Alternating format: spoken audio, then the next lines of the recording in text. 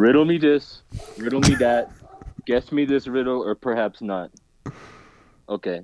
Send the boy to call the doctor. Yet, the doctor comes before the boy. What is that?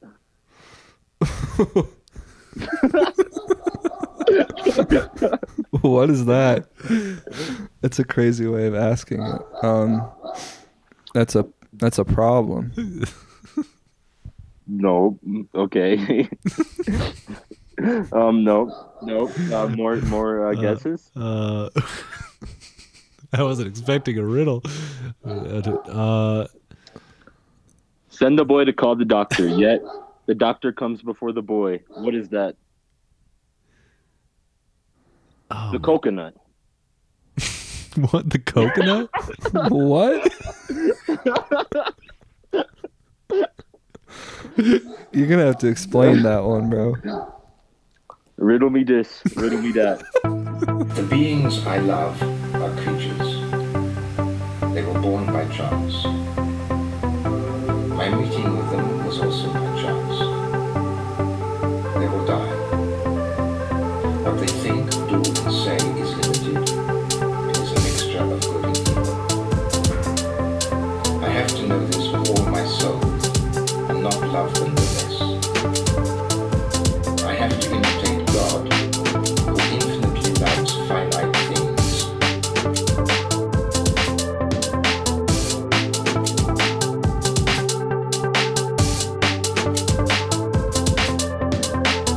Stars and blossoming fruit trees.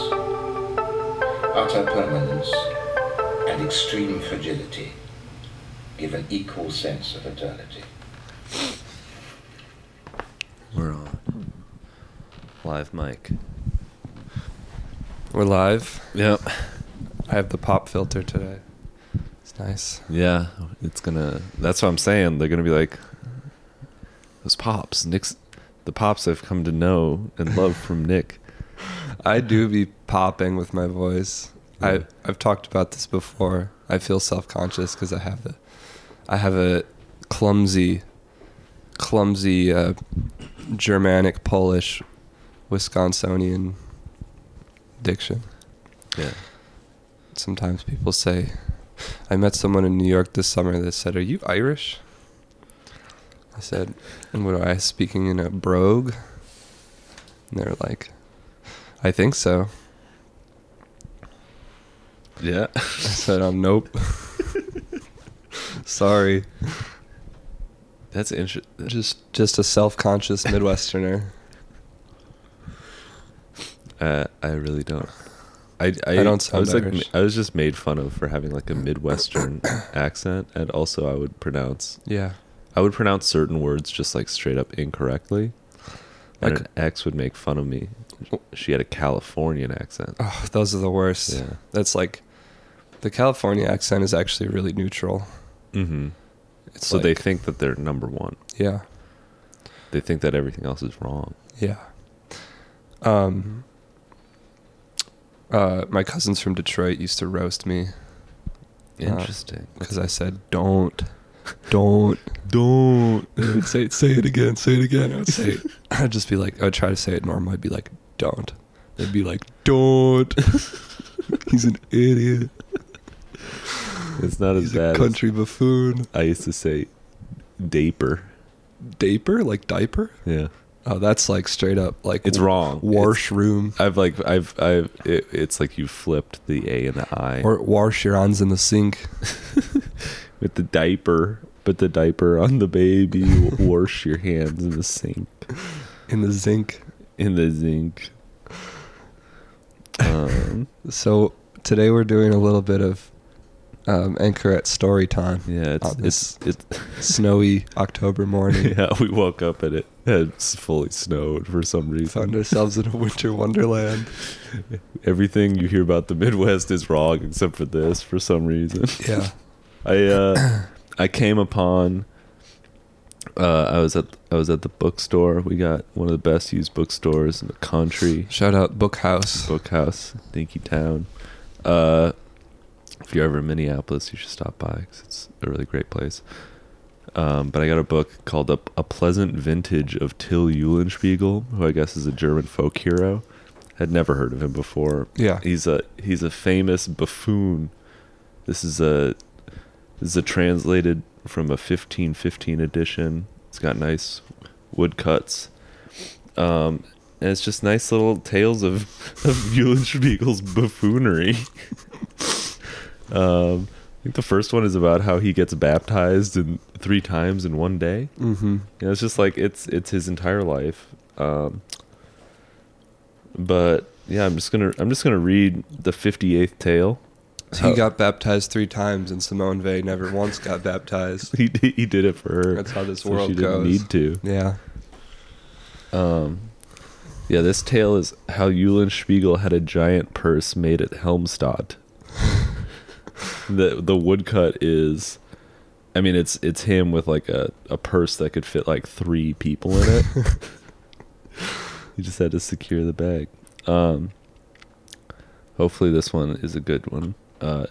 Eulenspiegel arranged still another jest with a purse, for a purse maker was living at Helmstadt, for whom Eulenspiegel went, asking him whether he would like to make him a large, pretty purse. The purse maker said, "Yes, how big should it be?" Eulenspiegel said that he should make it large enough, for these were times in which one carried large purses that were wide and broad.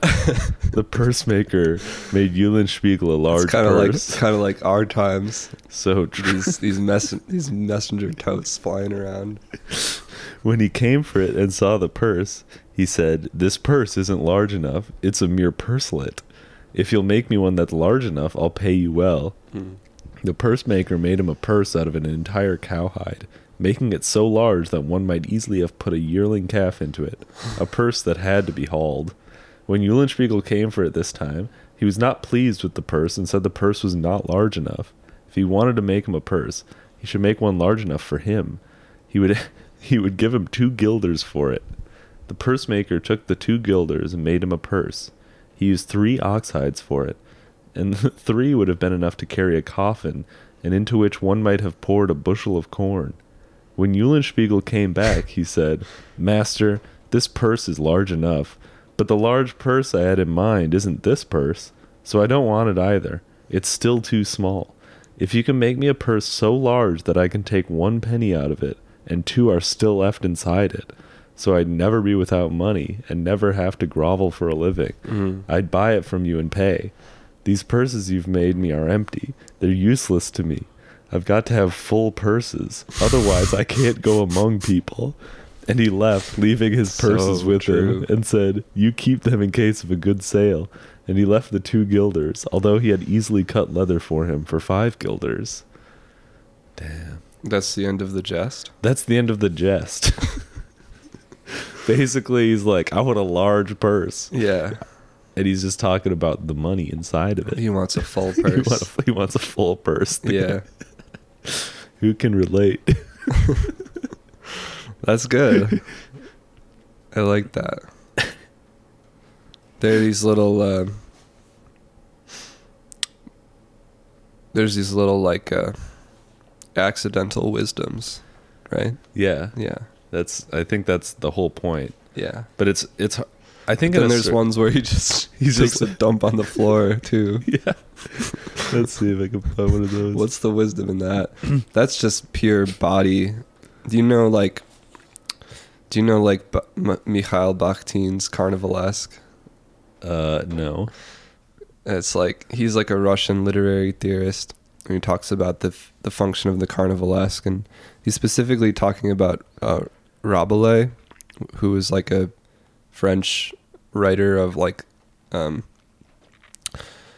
tales, novels that are like kind of this variety, but maybe a little bit more Renaissance era versus straight up. I guess 1500s is still like high Middle Ages, right? Yeah, late Middle Ages. Yeah. But he talks about how the Carnivalesque is this like mode of society has like 2 modes, Carnival and Lent.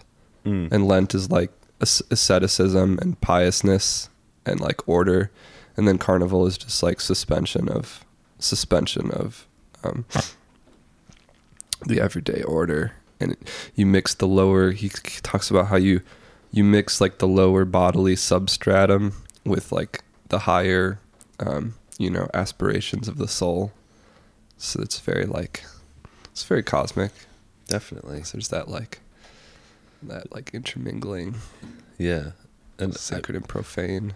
Exactly. Yeah. I think there's also like taking it in the kind of like debt jubilee carnival kind of way as well. It's like the time when the everything is just like forgiven, like you're forgiven. Yeah, exactly. You're kind of you're kind of able to do whatever and come back as if nothing had happened during the carnival.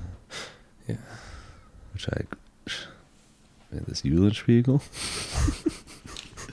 I was trying to find one specifically where it's the story is just like how Eulenspiegel basted a roast from his behind so that nobody would eat it.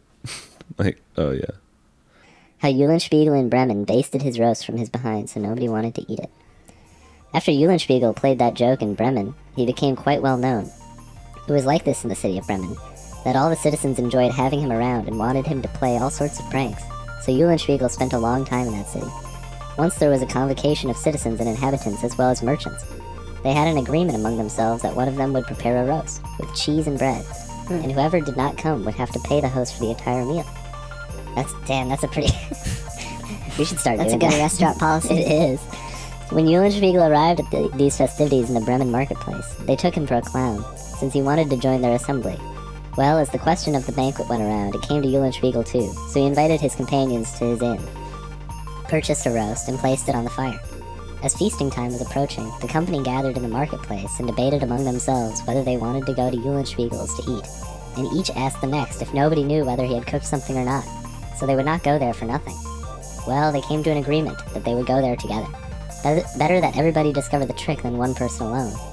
Well, when the company arrived at the inn where Eulenspiegel was staying, he took a piece of butter, stuck it into the groove of his behind, turned his ass towards the fire over the roast, and basted the roast that way with the butter from his groove. And his guests arrived at the door, stopped, and tried to see whether he had cooked anything. They saw him standing that way near the fire and basting the roast. So they said things like this: "The devil be his guest, I won't eat that roast." But Eulenspiegel demanded payment from them for the food, which they all cheerfully offered as long as they did not have to eat the roast. These stories.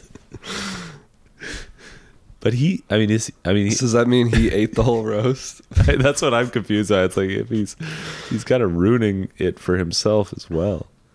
No. I think he might eat the roast. Yeah. He eats his own poop in this. Yeah. Maybe multiple times. Yeah. Well, that's cool. Yeah. I opened it to a story about how he defeated a king's jester, the king of Poland's jester. And it just, something about it seemed right. Seemed that I needed to have this book about Till Eulenspiegel. I don't know. It felt right to talk tales. Yeah. We're always telling each other tales. Yeah. I was just telling you a tale about getting fired from my restaurant job. I don't know if I can tell that story. I don't know. I mean, it's a pretty good story, though. It's a pretty good story. All right, so listeners know by now that I'm a man of recovery. I'm a man of sobriety, and it was hard earned. It's been hard earned, and I take that seriously. But I think it's fun, just like Eulenspiegel likes to regale us with, these moments of chaos that bring us close to sort of, what it means to be alive, what it means to be in relationship with other people. Sometimes I like to revisit the comedy of errors that was my former life. As people often say in treatment when they're hanging out together, well, you either laugh or you cry about it. Stuff like that. Yeah. And it's very true. So sort of a sense of gallows humor develops And I'd like to share some of that with you tonight. So Hank was saying that he had a rough night last night at work, so this is why I told him this story. It much like in the Arabian Nights I have this book with me here. We're going to touch on this, but it's a frame narrative in which the pain of being alive is cured by the telling of stories of other people's sufferings. This morning, Hank came to me and said, "Man, I had a rough night at work last night." Yeah. And I regaled him with a tale. Exactly. Yeah. It cured my suffering. Yeah. It really is like that, isn't it? Yeah. Isn't it great too when, like, especially if it comes from an elder, if you go to an elder and say, "I'm struggling with this," and then they say, "Oh, when I was your age, exactly. I struggled too." There's something about that just feels unless you're so not receptive to it. Yeah, well, unless you've got the wrong kind of parent, or you're a teenager at the time, and you're like, that's different. It's never happened. Yeah, ever. Yeah, and you realize, like, actually it has, and that's good. Yeah. No, but like, so when I was I just moved back from New York City. I was living in my hometown in Wisconsin, and I had a series of serving jobs. First, I worked at this place out in Coon Valley, Vernon County, the Driftless area, which is like, I actually learned this recently. Coon Valley was the town where they first started using these like sustainable farming techniques of like putting crops in like rows, like spaced out rows, so that they would, you know what I'm saying, instead of just like blasting the fields with it, because the Driftless is like, it's like coulees and valleys and bluffs. It's this sort of like folded terrain. I often think of Deleuze's book on Leibniz, The Fold, when I'm there, because I mean, I'm joking, but it's partially serious, because like the idea of the fold is basically like you go into the fold and you get lost. Like it doesn't have like contiguous spatial mapping, right? And that's what it's like. Or it's like being in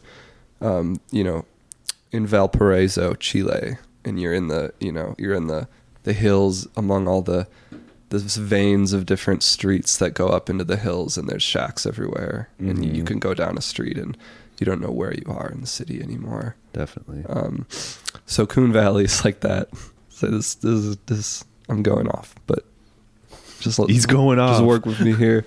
So I worked at a restaurant there called DeSacio's Coon Creek Inn, and it was run by this guy Lou DeSacio, who was the only Italian American in Vernon County, and he loved to make a big show of that. And so I worked there for like the last 2 months that they were open, and they'd been open for like 40 years or something like that.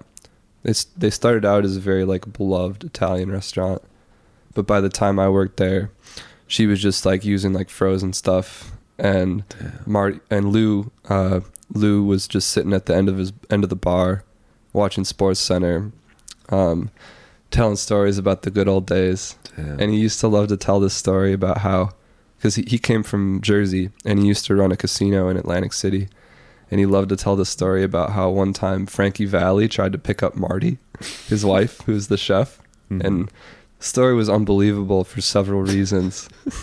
But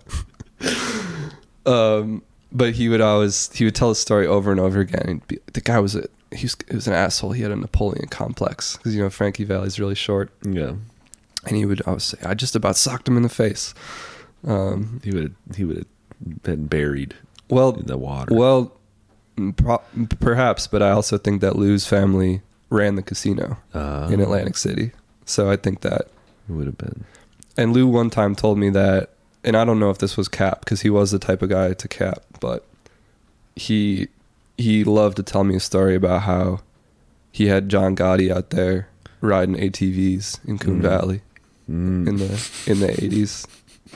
You would love to tell that story. We had John Gotti out here riding ATVs. Riding quads, baby. I just love to picture that, like riding past an Amish man and horse and buggy. John Gotti, like full suit in the ATV. Yeah, but honestly, I do believe it. Lou was kind of a scary guy. He had a management style that, in today's parlance, would probably be called abusive. Yeah. He was a mean man. He used to abuse me emotionally, but he wanted the best for me. And when I quit working there, when they closed the restaurant down finally, he said, Nick, you know, we're family, and if you ever need anything, you come to me. Nice. And I believe him. Yeah. Honestly. But anyways, that was the first one I worked in. So then I had to find a new job, and I decided to get a job at this high-end kind of like surf and turf place in town, right downtown in La Crosse. Shit, I just doxed my hometown. That doesn't matter. No one cares. Bleep it out if you want. You can cut it, as it were. So I worked there for several months, and it was going okay, but my drug habit was really picking up when I was there, and I was using a lot of amphetamines, a lot of downers too. And in the summer, we had this patio that would get really, really busy. So if you were working the patio, you really had to be like on point for that day.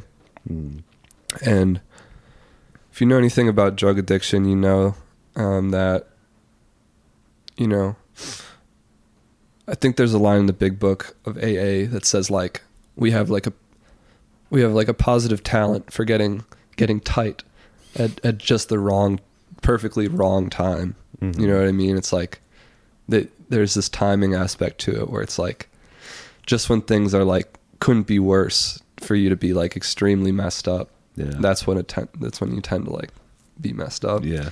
So that's what what happened. I had this patio shift, and basically I'd ordered a bunch of drugs from the dark web, and I'd taken I'd started off my day with like a little bit of Xanax. I don't know if it was like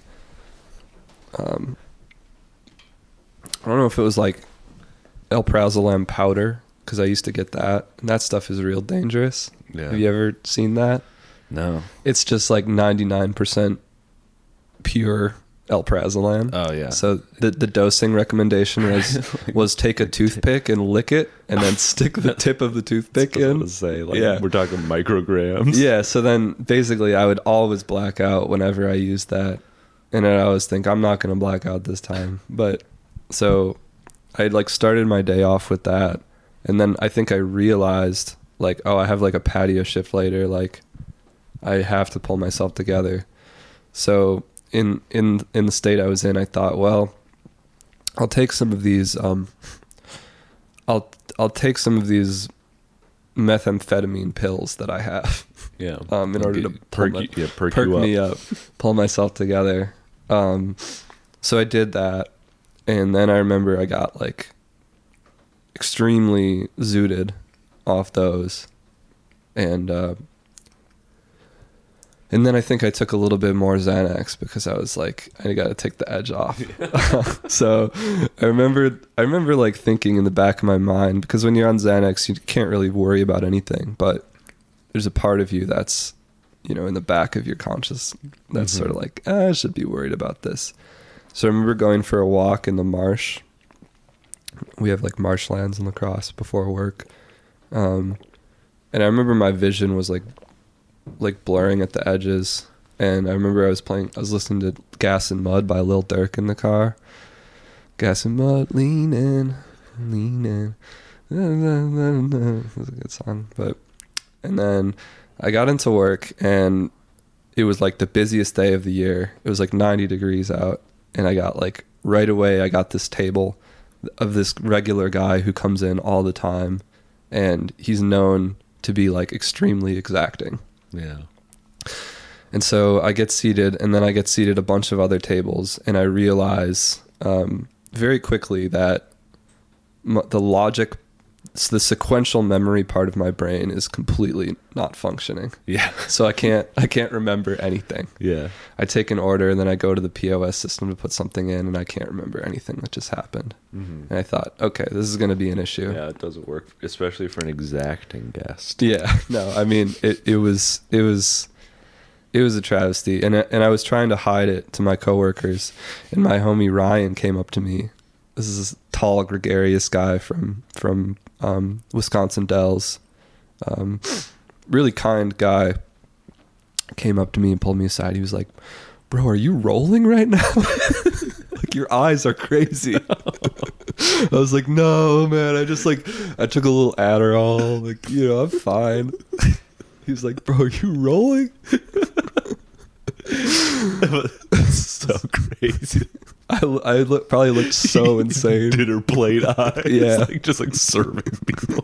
No, I'm sure it was horrific. It just wait. It just gets more and more. This is a real Eulenspiegel tale. I'm really laying myself out there, but I think this is important to do for the reasons I stated. So, and then I've also got with me on the patio my older friend, this woman. I'm forgetting her first name, but let's just call her Anne. It was something plain like that. She was nice. She clearly knew that I was not functioning well, so she took one of my tables for me.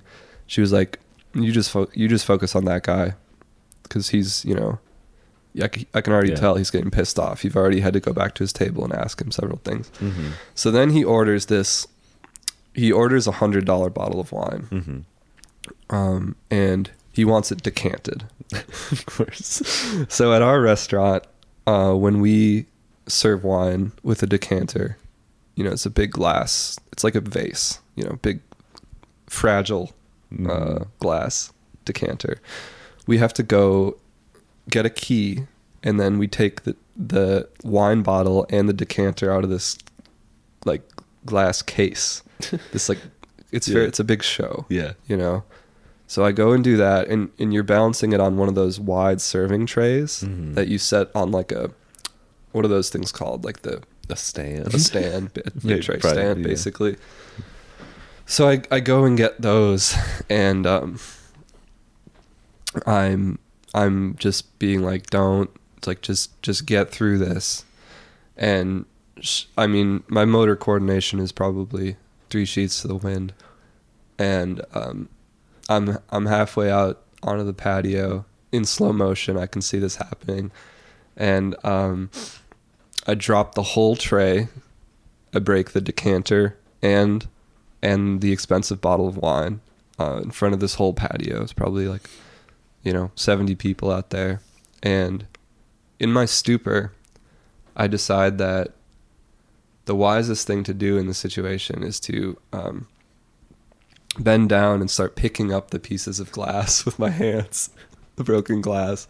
So I bend down and I'm picking up these pieces of broken glass, and my hands are getting cut by the glass. So there's red wine all over the floor, and I'm also bleeding all over the floor. And God, just imagine the motor, the small motor skills just like out the window. So you're just like gripping full on, the glass, just like hand down, just like grasp, pulling it up. Yeah. So I have this kind of, I've got the stigmata going on the hands. And yeah, I mean, that's pretty much it. My front of house manager pulled me aside and was like, "Yeah, we think you're really we think you are tired. You're exhausted, and you may need a few days off work." And they didn't actually fire me at that time, but it was, I imagine probably pretty horrific for someone to watch. And on a real note, it's one of those things where I think it definitely, it's one of those things you have to reconcile yourself with after you get sober. It's like, I was really like, in that, I was really like stooped to that you know, Where you're, level of like humility. Sifting through. Yeah, humiliation, really. Yeah. Sifting through glass on a patio, like in front of a crowd. Yeah. Yeah. Yeah. So I'm grateful that I don't have to do that anymore. And, you know, what do you think of that story, Hank? How Henderson of the Cross, like got the stigmata. You're missing half the stories in my mind. But there's an end to it, which is that I got another job after that at a different place above the co-op. And one day Lou DeSascio and Marty came in for lunch, and Lou was like walking on a cane. He was looking real bad. Yeah, it was like, you know, his health was failing. And he looked at me real mean, and as he was sort of limping away on the cane laboriously, and he said, "You ever gonna do anything other than serving, Nick? You ever gonna do anything with your life other than serving food?" Oh yeah. And I looked at him, and I don't know what I said, but I can see now that was a, you know, it was a loving gesture. Yeah. Yeah. I believe in you, and you do this to me. Yeah, exactly. You let me see you like this. Exactly. No, How dare you? It was like that. It was like that. Yeah. Yeah. I feel like there's not enough of that. No. There really, if someone like kept coming into my job and said that to me, yeah, I wouldn't be doing it. Let me tell you that one. I'd be a hustle grind set guy. Yeah. No, I mean, it definitely made me, I mean, it was probably like confusing for him what I was doing. Not that there's anything wrong with serving, but no, not at all. I was just like in my hometown, like clearly. I was a weird guy back then, man. I was a straight up weird guy. How Nick became part of the mob, received the stigmata, and humiliated himself. Yeah. That would be your Eulenspiegel story. Mm-hmm. This is the other story that Lou always used to tell. He would say, my brother was a genius. He got into Princeton. My parents took him up to Princeton, visit the campus. He said, I can't go to school with these people. I can't. So he went to Rutgers.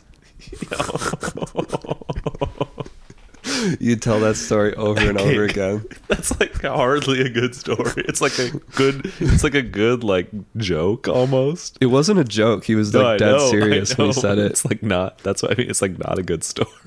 No, it was just him being like, we could have been successful, but we refused it because we don't like, you know, the elites. Yeah. It was pretty classic stuff. That's good. Yeah. Damn.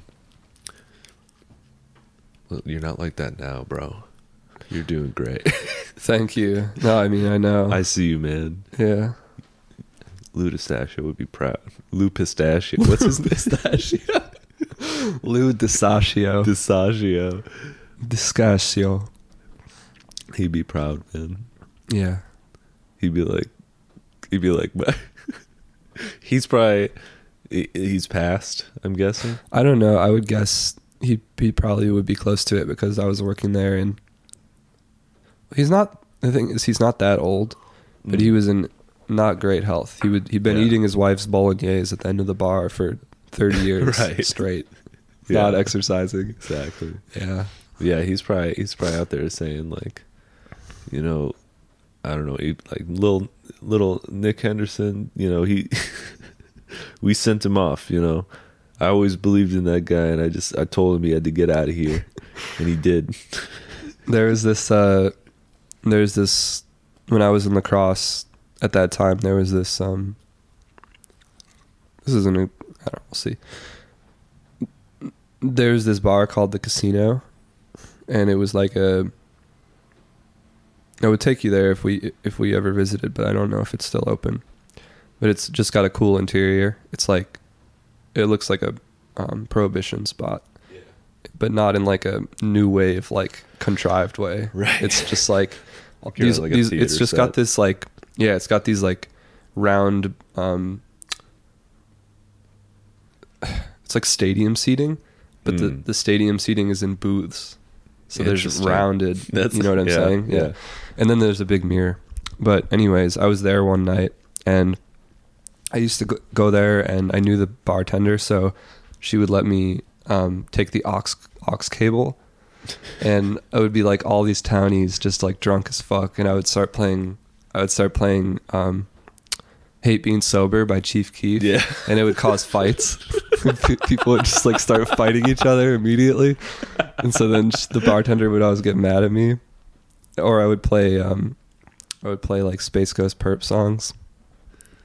But one night I was doing that and I met this young woman who had just moved to La Crosse from Orange County, California. Mm-hmm. And naturally I was like,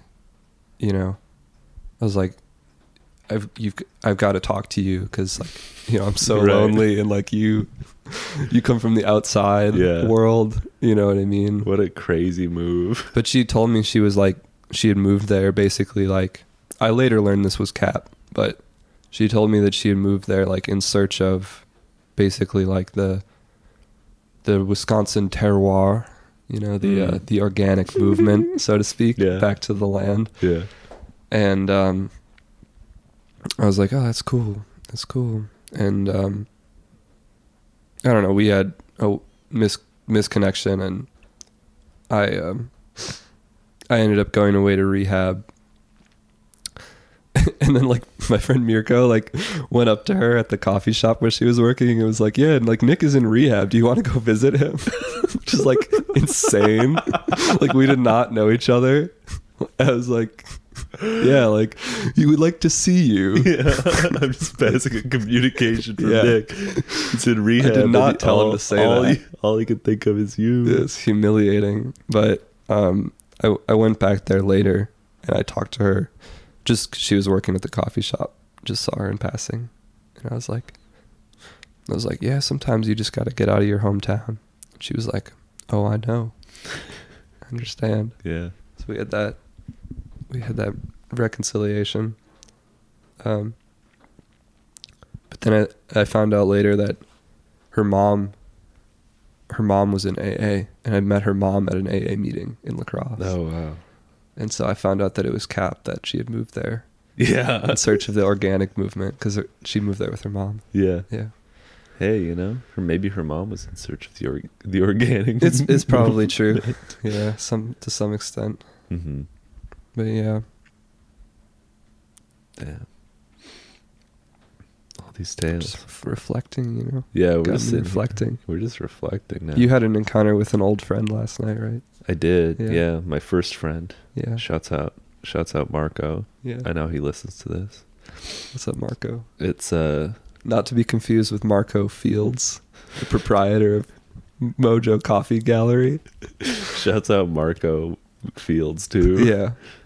Did his weird like tales? I don't know. Tales already happen. So this man he runs the coffee shop down the street from us, and it's like the coffee shop inside one of those.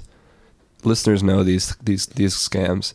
It's one of these buildings that they call like art. It's like an artist loft building. Yeah. So it's all retirees. It's all retirees making like coffee mugs. Making coffee mugs and like watercolors in Paris. They're paying like $400. They're like actively gentrifying the neighborhood. They're the people who like actually have like their studio probably costs like $400, like the subsidized art studios. They're retirees paying probably like $400 a month for like a massive, like beautiful studio loft. Yeah.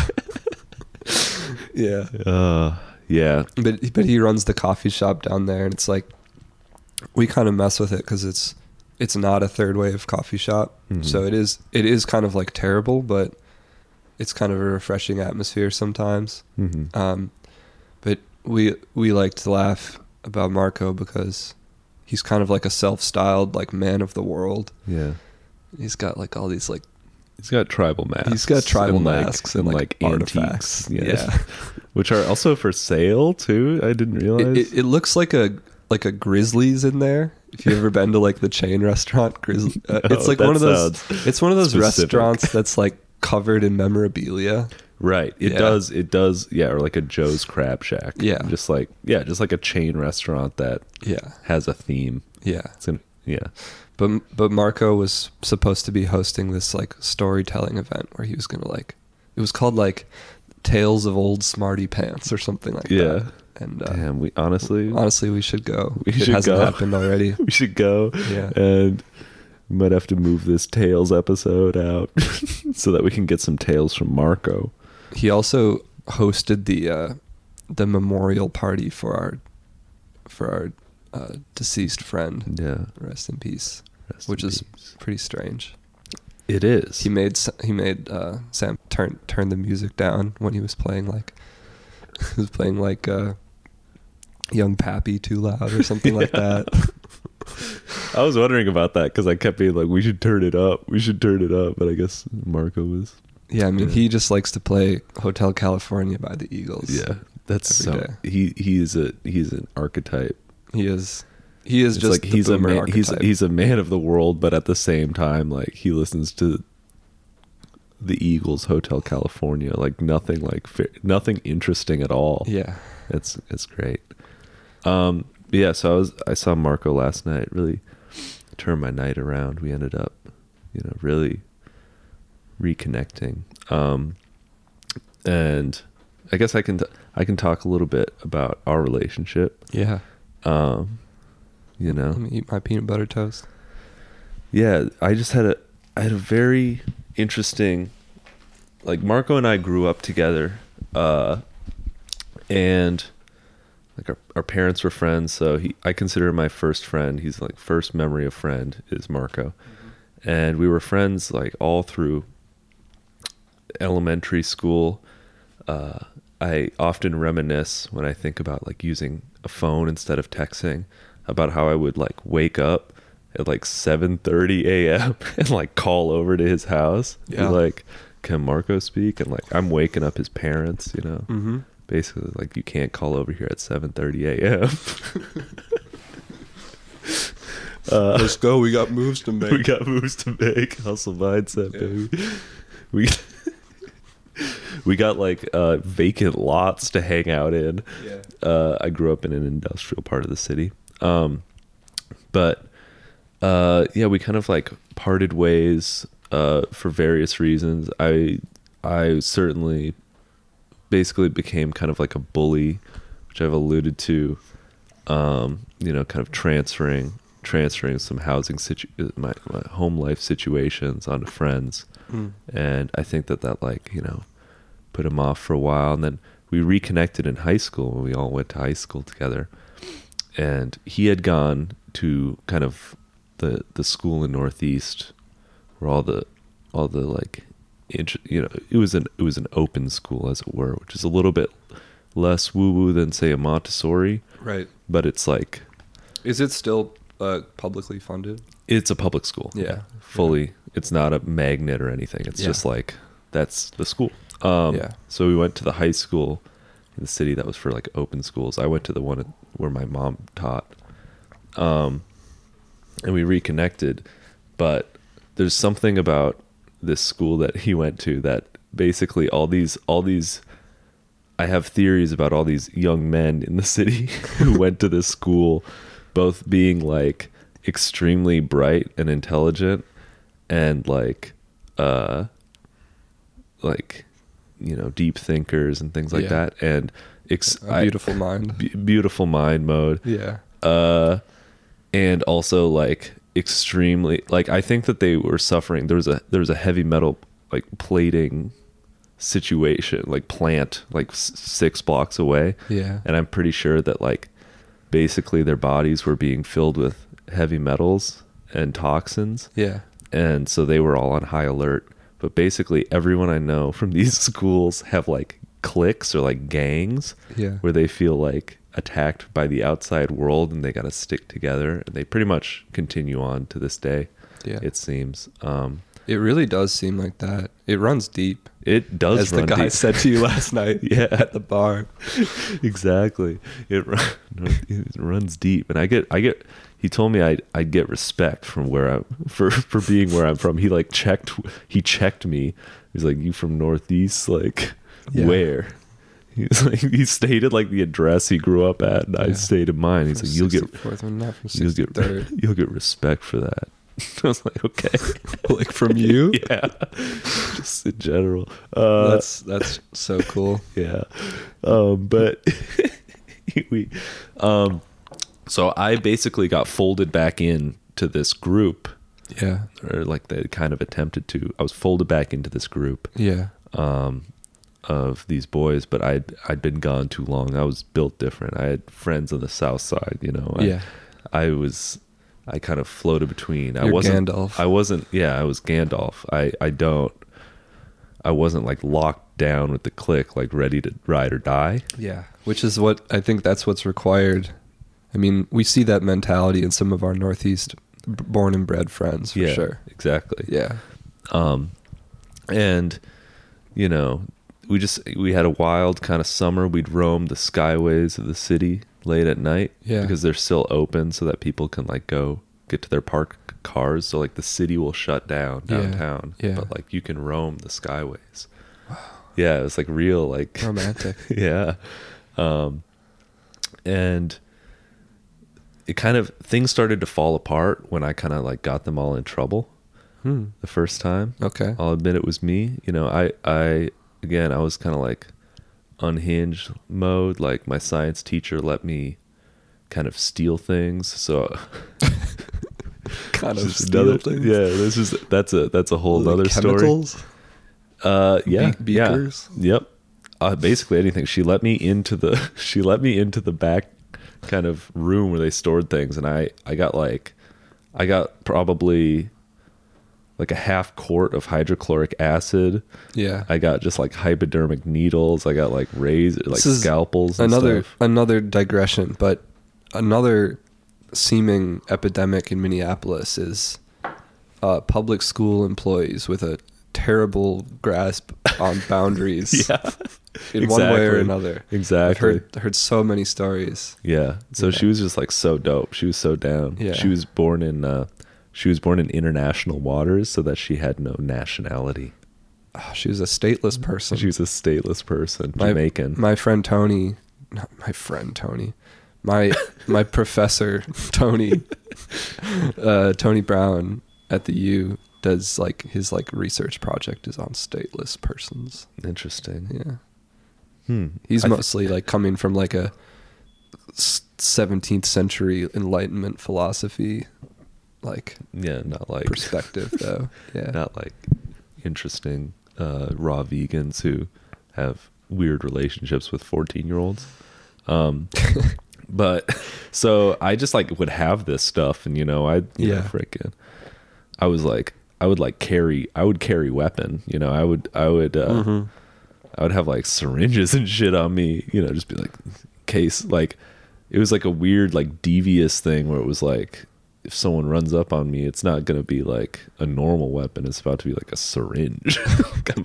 But so that just freaked out. I think like one of the guys a little bit. Everyone else was everyone else was pretty chill with it, I think.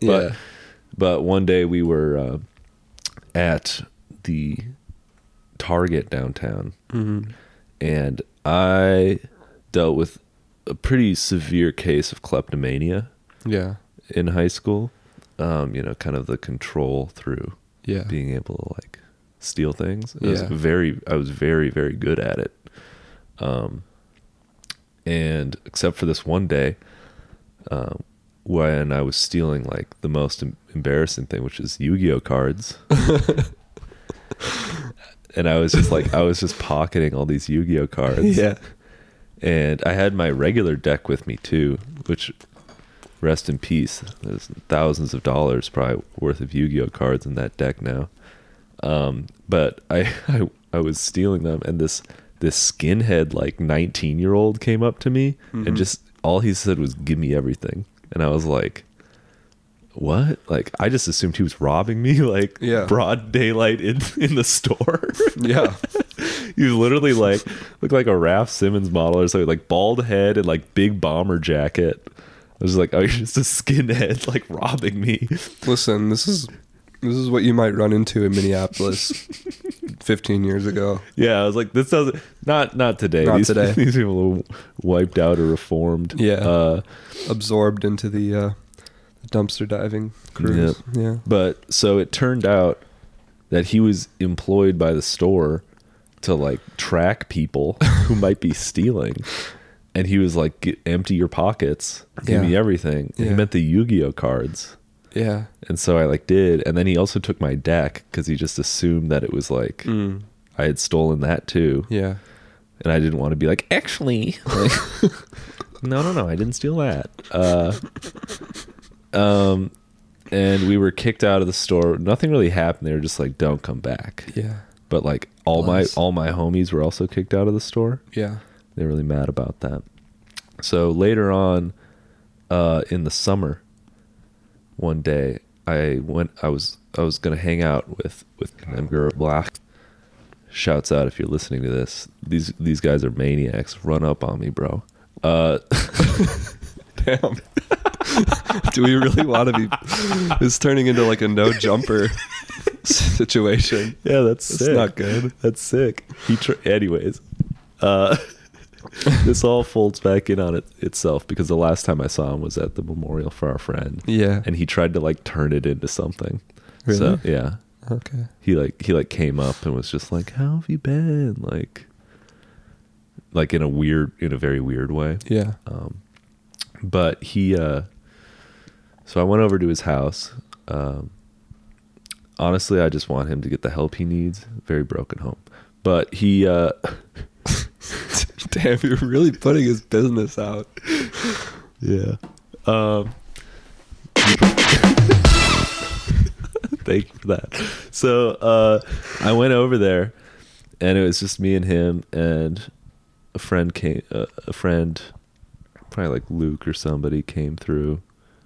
Eric was there too. It was a whole bunch of kids. But then like two of them left to like go pick up their friend, our other friend. Yeah.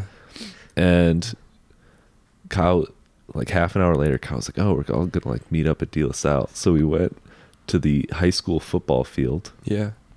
And like basically everybody in this friend group was there. There's about 7 guys, I feel like. They're like sitting on the bleachers, and we all go up, and basically they like held an intervention where they were just like, we don't fuck with you anymore. Like, you're out. Yeah. And basically I did like the most like basically humiliating thing that I've ever done, which is I'm like, why? So I'm trying to figure out why this is going on. Yeah. And they're just like, we just decided we don't like you. Like, you're not a part of this group anymore, but you can continue hanging out with us for the rest of the day. Oh, God. And I did. Why did they say that? I don't know. That's such a weird That's provision. that's the thing, is that like, that's for the listener. That's like a Eulenspiegel logic. Literally, like the Duke is like, you're kicked out of here and you'll be hanged if you come banished back from the kingdom, but you can stay and watch the rest of the performance. Exactly. Yeah. And that's kind of the mentality for the listener that runs through these groups. Yeah. Of guys, which is like, it's like what thinking is, it's like what Meadow Soprano says about the mafia. Once again, I'm alluding to this on The Sopranos, where she's like, actually, they bring an ancient form of conflict solving from the plains of whatever. Yeah. And no, that's literally kind of how it is. It's pre-modern power. Yeah. Yeah. So I was like basically kicked out, and there were some other instances. I'm framing it more like I messed up and like was kicked out. Yeah. That wasn't really how like Marco saw it in the future, and how I saw it at the time. I was basically dumped out of this friend group for not being like down enough. Yeah. But they continued on, and Marco and I reconnected last year because he had eventually like dropped this group. Yeah. He had kind of woken up. I mean, I think that it's the case that at a certain point, if people don't get out of these groups, at least in their sort of primordial formation, that they get dragged down by them, right? It's not necessarily healthy. No, not at all. Yeah. Not at all. Yeah. And I won't put his business out there, but it seems like basically how it reads from my experience is that it's like leaving a gang. Yeah. Like he's getting like stalked and stuff by them. But have you ever listened to that we've talked about Jake Verdon on here, right? Money, Power, Land, Solidarity. Yeah. We got to talk to him. I feel like it would be great he for might us have to some talk insight to him. on that too. Just talked about the sort of tribal nature of Northeast. Yeah. But because it is. It is, yeah. And we like that podcast, but he did an interesting episode. Did you listen to the one he did where it was like an interview with I don't know the name of the group, but it was like an anti-racist like group of like Gen Xers basically from Northeast? No, I didn't. It was like he did like an interview with them. They were white, white guys, white women and men who grew up like white working class in Northeast and who would basically make it their business to fight Nazis. Yeah. Back when that wasn't just like a online punch a Nazi meme. No.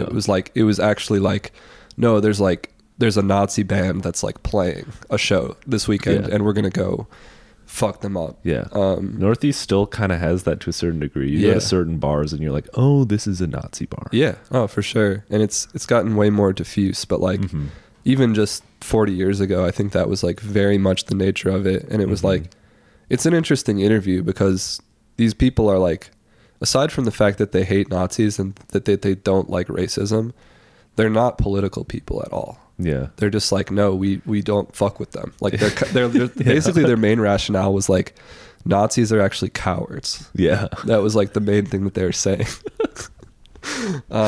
Which is true, I'm sure. Yeah. I mean, I don't know many Nazis, but it makes perfect sense. I don't know any Nazis. Yeah, I was about to say, bro. I mean, not that I know of. And then, also our friend, Mervox Mass. I don't know if I can really put his name in here. I can beep that out. We'll but beep it out. His dad is, Northeast through and through. I think he was born in the 60s. Yeah. And the way, like my SM always tells me that the way, like, when he gets together with his dad and his friends, the way his dad's friends talk about his dad is like so insane because it's basically like, your dad used to protect us. Mm-hmm. Like anyone who tried to fight us, like he would fight them. Yeah. And like, he was like our leader. Yeah. And he would make sure that we all got laid and like stuff like that, Yeah. It's just like it's not how like the world runs anymore, but there's still that like undercurrent. Exactly. And but for some reason it's really impotent strong now. here. It's impotent now, right? Mm-hmm. That's the difference is like, yeah, now you're just like kids who are like, yeah, you know that the only way to protect yourself is with this group, but there's nothing you're really protecting yourself from. You're on high alert because of the heavy industrial metals. waste that you grew up with. Yeah. And you don't really know why, so you just roam the skyways of Minneapolis. Yeah. We had a much more sort of pastoral Lynchian thing going on in La Crosse. Mm-hmm. I mean, that was the thing with like going to work for Lou DeSascio is that like, he's a character. I mean, think about how strange that is to be like a Jersey Italian guy up and move to this like communalist like dairy farm area and just install yourself as like He was a plant. He was a plant. And like this was a guy that I grew up going to this restaurant with my parents, and he would, he was a good host.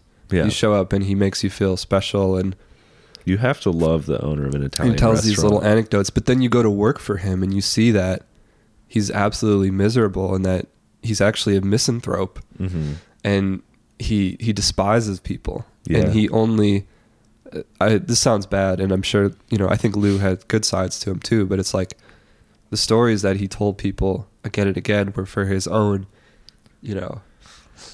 his own crumbling sense of self. Exactly. And it's just like, damn, this is like really dark. Yeah, I mean that's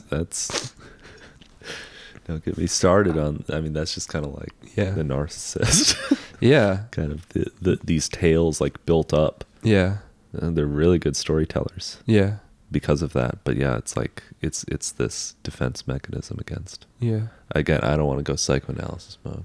No, I mean I feel for him too. I mean I can't imagine what it would be like to grow up. I mean, talk about a tribal environment. Grow up in North Jersey and then move to Wisconsin, and like all of a sudden all you can do is your tribe's gone. Yeah, all you can do is like gossip with all these farmers. Yeah, talk about the olden days. Literally, it would be like I would come into work and Marty, the chef, would be like, "Yeah, everyone in the community is pretty bummed out that the Johnsons' the Johnsons' barn burned down last night, and they lost all their cows." Yeah, and it was like that kind of thing. Definitely, just like passing it along. Yeah. Damn. Yeah. What are we? I need to run tests on these Northeast guys. Yeah. I think I mean, I don't really need to. There's nothing I can really do. But yeah, shifting that. I don't know. I think that everyone. Why do you think you're so obsessed with this? I don't know. I feel it. Just like it, like pains me to like. Because it's like so evident that like something's going on. Yeah. With like, and I come from a family of, my grandma was like an environmental activist within like the city itself, or like Northeast specifically. Yeah. That like I'm like very, especially after reading the Talent autism essay. Yeah. I'm very much just like, we're just like straight up being poisoned. Yeah. And I do feel like it is this situation of like, instead of it being like, yeah, as I said, with these gangs that are kind of like in place in order to like, kind of stay safe from other gangs and stuff like that. It's like transformed into this like specter. Yeah. That like no one really understands or like can see. Yeah. There's this like poisonous, corrosive, just element. Yeah. There's right now we're probably, I don't know, 1,000 feet away from GAF Shingle Factory, which is the oldest asphalt shingle plant in the United States. And when the EPA regulations were passed in the 90s that prevent a lot of chemical emissions in the air, this plant was grandfathered in, so they don't have to comply, which is insane. And they emit they're known to emit toxic levels of formaldehyde into the air every day. And I mean, there's higher rates of asthma and lung cancer and leukemia. Yeah, let's go, baby. In the neighborhood. Yeah. But it's a beautiful neighborhood. Anchorette Pod can't go on forever. Yeah. Yeah, but shit, I think it's nice to tell stories. It is. It's definitely been good. And I've been a little coffee real quick. Yeah, can you top me up too? Can you top me off too?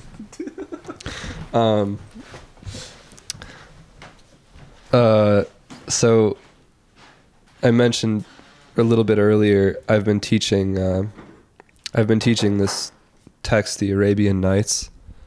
And I mean, a lot of people have heard of the Arabian Nights, or it's also called 1001 Nights. I don't think many people, know much about its origin. They just know that it is this kind of I'm good, thank you. Yeah.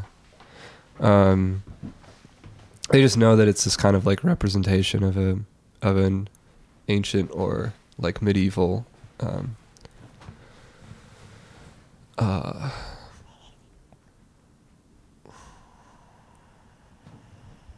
sorry.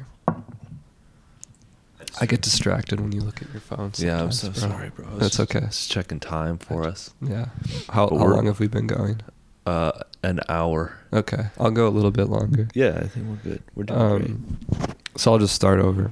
So I mentioned earlier a little bit about the Arabian Nights and talking about like the frame narrative and how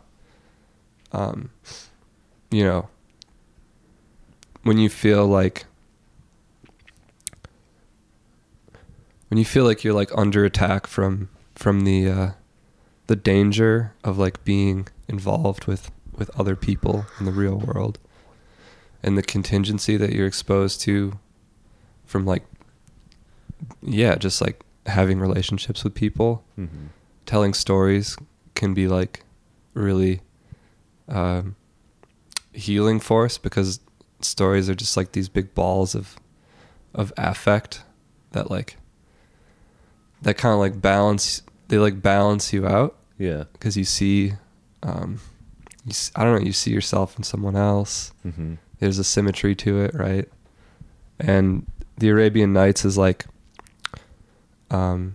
it's a compendium of stories from like, I think beginning in like the 9th century, but the manuscript this one is based on is from the 14th century Syrian manuscript, and it's written in Arabic, an anonymous author. And the original manuscript has like no punctuation or diacritic remarks, diacritic marks. So it's like, it wasn't like written in paragraphs like this. So it's just like, it's like keeps going on. It's just like oral. And basically it's like, I told you this story like 9 times, but it's all good. Let it rip. But like, it starts out with these 2 kings, and they're brothers. They live in, one of them lives in, I believe, Khorasan, which is in present-day Afghanistan. One of them lives closer to Syria, and the one in Khorasan, he's gonna go visit his brother, so he's like getting all this stuff ready to go visit him, and he leaves his kingdom or castle for like a day, and then he comes back and he finds his wife in bed with a porter, like a servant of some sort. He's like, oh man, this is terrible. And he puts his wife to death. There's a lot of that going on. Yeah. And then he goes to visit his brother, and he doesn't tell his brother what's going on. But his brother goes out on like a hunt one of the next few days, and basically the brother that stays behind, he witnesses that guy's wife taking part in like a massive orgy that she's like organizing. Yeah. And she does it like every single day for like 4 hours. And then the other guy comes back from the hunt, and his brother ends up telling him what happened. And he tells him what happened with his wife too. And they're both just like, oh my God, like the suffering of this world is like incomprehensible. And they do put it in this misogynistic way, you know, and it's interesting because there's a lot of misogyny in the story, but it's debatable whether the actual work itself is misogynistic, because there's a lot of like women characters who have like a very important role to play. Yeah. The person who ends up, you know, saving the day is a woman, but so they're like, the cunning of women knows no bounds. Then like, let's like wander the earth and see if there's anyone else who's like suffered as much as we have, because that we can't believe it. So they like abandon their kingdoms and go traveling, and they're in the desert, and they come upon this demon, and the demon comes down. It's like in a like ball of fire, and like the demon like lands. It doesn't like say what the demon looks like or anything like that. And it has this cage, and it takes this woman out of a cage, and then the demon goes to sleep, and the woman beckons to the 2 kings, the 2 brothers, and she basically entices them into sleeping with her. And then when they're done sleeping with her, she says, they both have rings on. She says, give me your rings. And they're like, okay. She takes out this big chain, and it's got like 98 rings on it, and she adds their rings to it so that there's 100 rings. And she says, these are all the rings of the men that I managed to go to bed with, even though this demon keeps me in a cage all day. Yeah, I still do this. and they say, "Oh my God, save Allah! There's no force in this world that can save us from the cunning of women." but I think, like, more importantly, from the possibility of being like hurt or betrayed by another person, right? Mm-hmm. There's like, you can't avoid it. No. They're absolutely distraught, and it causes them to become hateful of women, distrustful, violent. And so the king goes back to his kingdom. He says, every night I'm going to sleep with a new woman, and then the next morning I'll put her to death.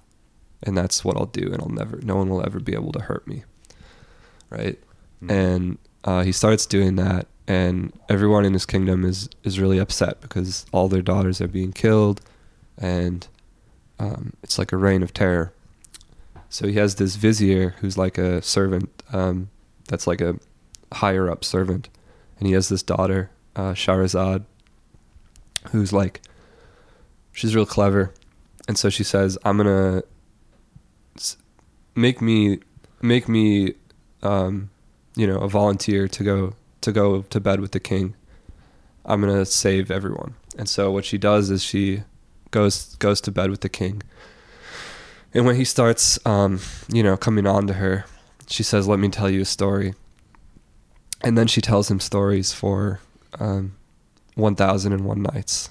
Mm-hmm. And the frame narrative works so that she tells like lots of stories, and in the middle of every story, just as the tension is increasing, the frame narrative will cut in and say, but morning overtook Shahrazad, and she lapsed into silence. Then Dinarzad, who's her sister, says, Sister, what a strange and entertaining story. Shahrazad replied, What is this compared with what I shall tell you tomorrow night if I stay alive? And she just keeps telling the story. Mm-hmm. And then by the end, basically, it's said that the king learns to trust her. Mm-hmm. And, she basically cures him of his hatred and his like fear of being hurt. Damn.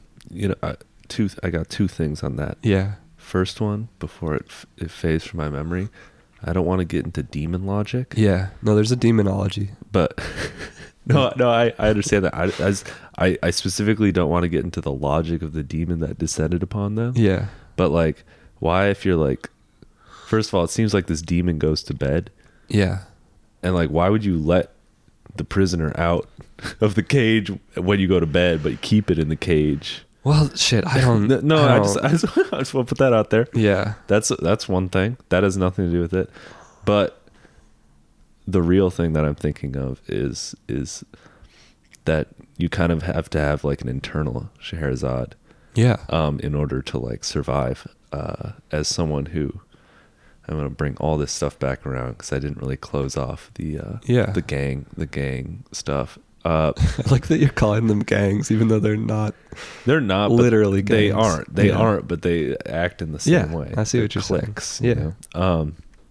So basically, like being kicked out of that group and being cuckolded, as it were, by another friend, basically made inside of me this complete. On like every sides, I felt like worthless as a person. Turn you to a demon. It turned me into a demon. I felt completely rejected. Yeah. And I basically, because of my immense suffering, just at some point it like clicked that like I had completely like cut myself off from the experience of life. From people. Yeah. Even though I would like have friends, it's like, but there was something missing where it's like I wouldn't present myself. I would just be like a vessel so that people would accept me. Yeah. And I had to pretty much create my own internal Scheherazade and like be like, okay, I'm gonna keep telling myself like stories about my life. Well, that's the other thing is that like, sorry, this is an interruption, but like, at the beginning of even the frame narrative, there's a dedication to Allah. Mm-hmm. And it talks about how this whole thing is basically about the glory of God. Yeah. Right. And so it's like part of that is seeing yourself from the perspective of God or of creation, right? Yeah. As a a being among Mm-hmm. all other beings. No, absolutely. And that's Yeah. it kind of, the thing is this feeling that I needed to change my frame of mind Yeah. just like came out of nowhere. Like I was at like the depths of like Yeah. where I was and or the depths of like, I guess I was hitting bottom of the barrel, like Yeah.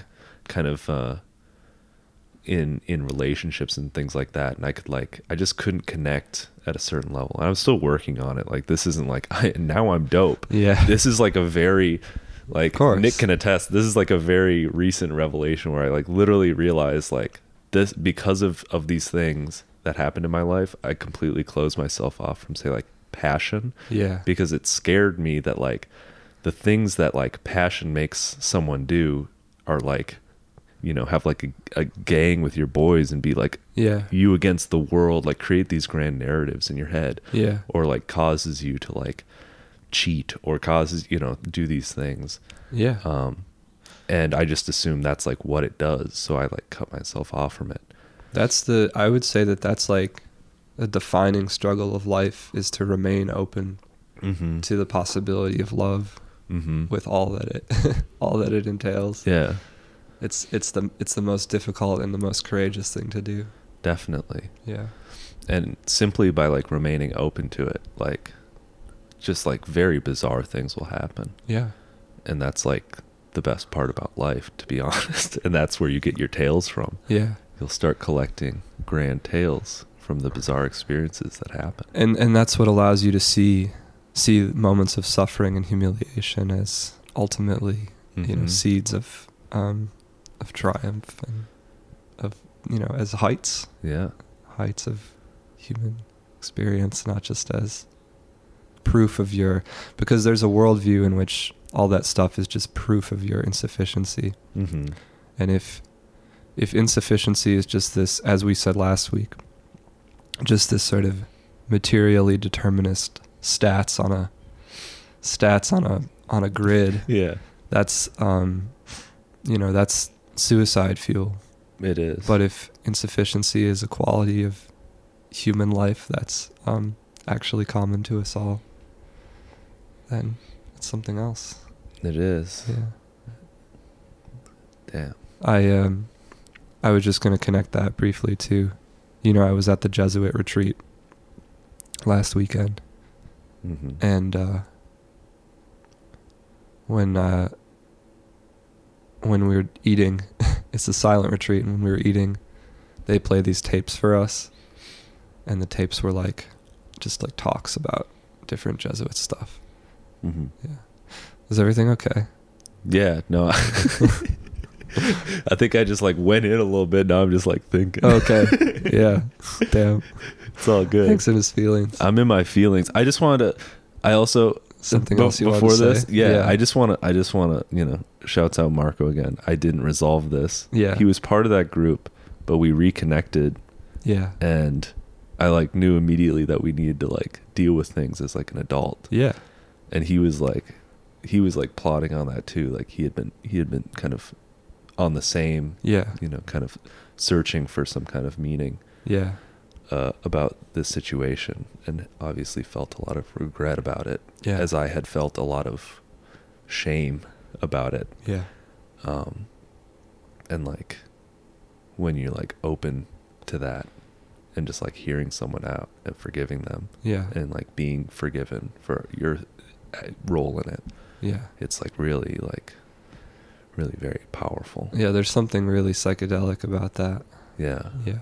Because it literally just like will make these like things that have like been specters in your life like Just disappear overnight. Literally. Yeah. Yeah.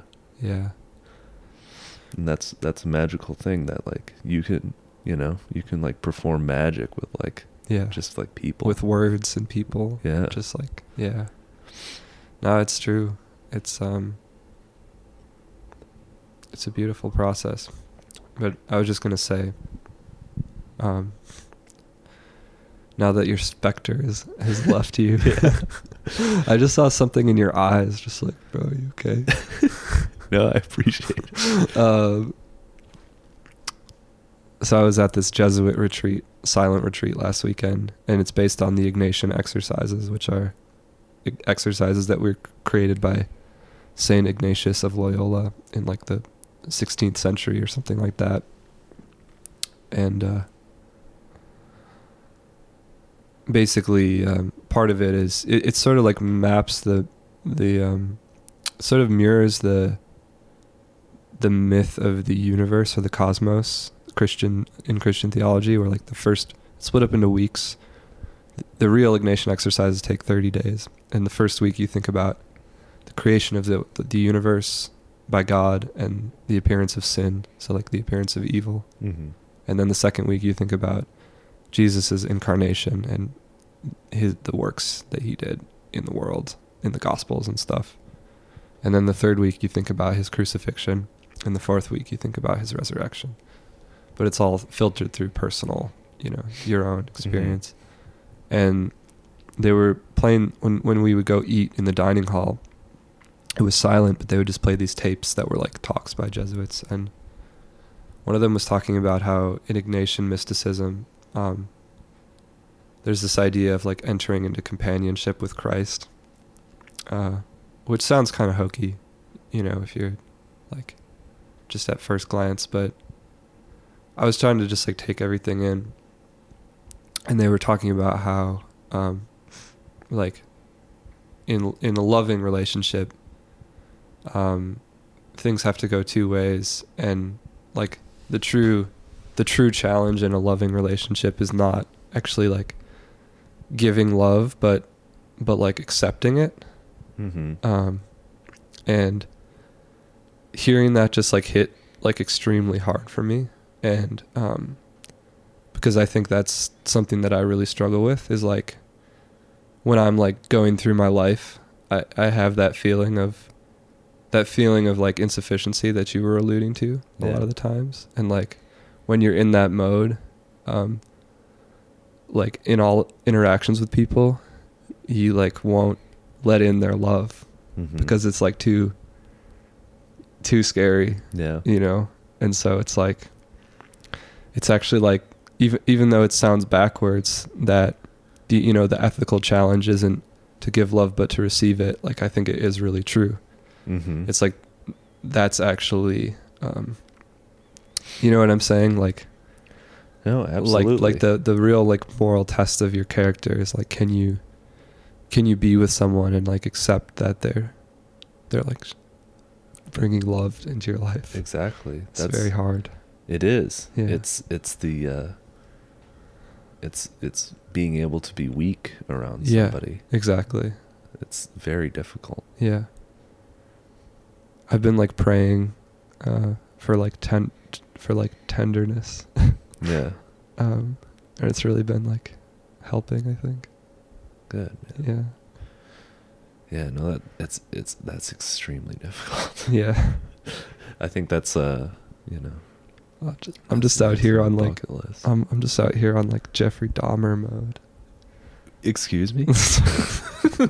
No, not really. That's like a joke. My friend Robin was working at a middle school, and one of the kids came into the office. It was like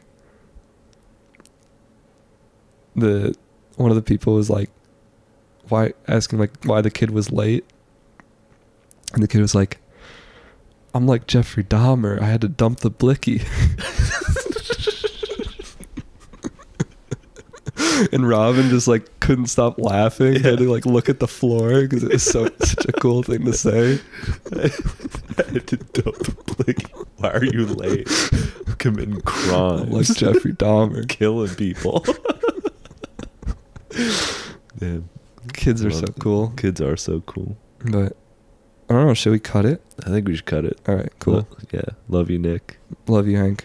Much love. Oh, much love to all of our listeners as well.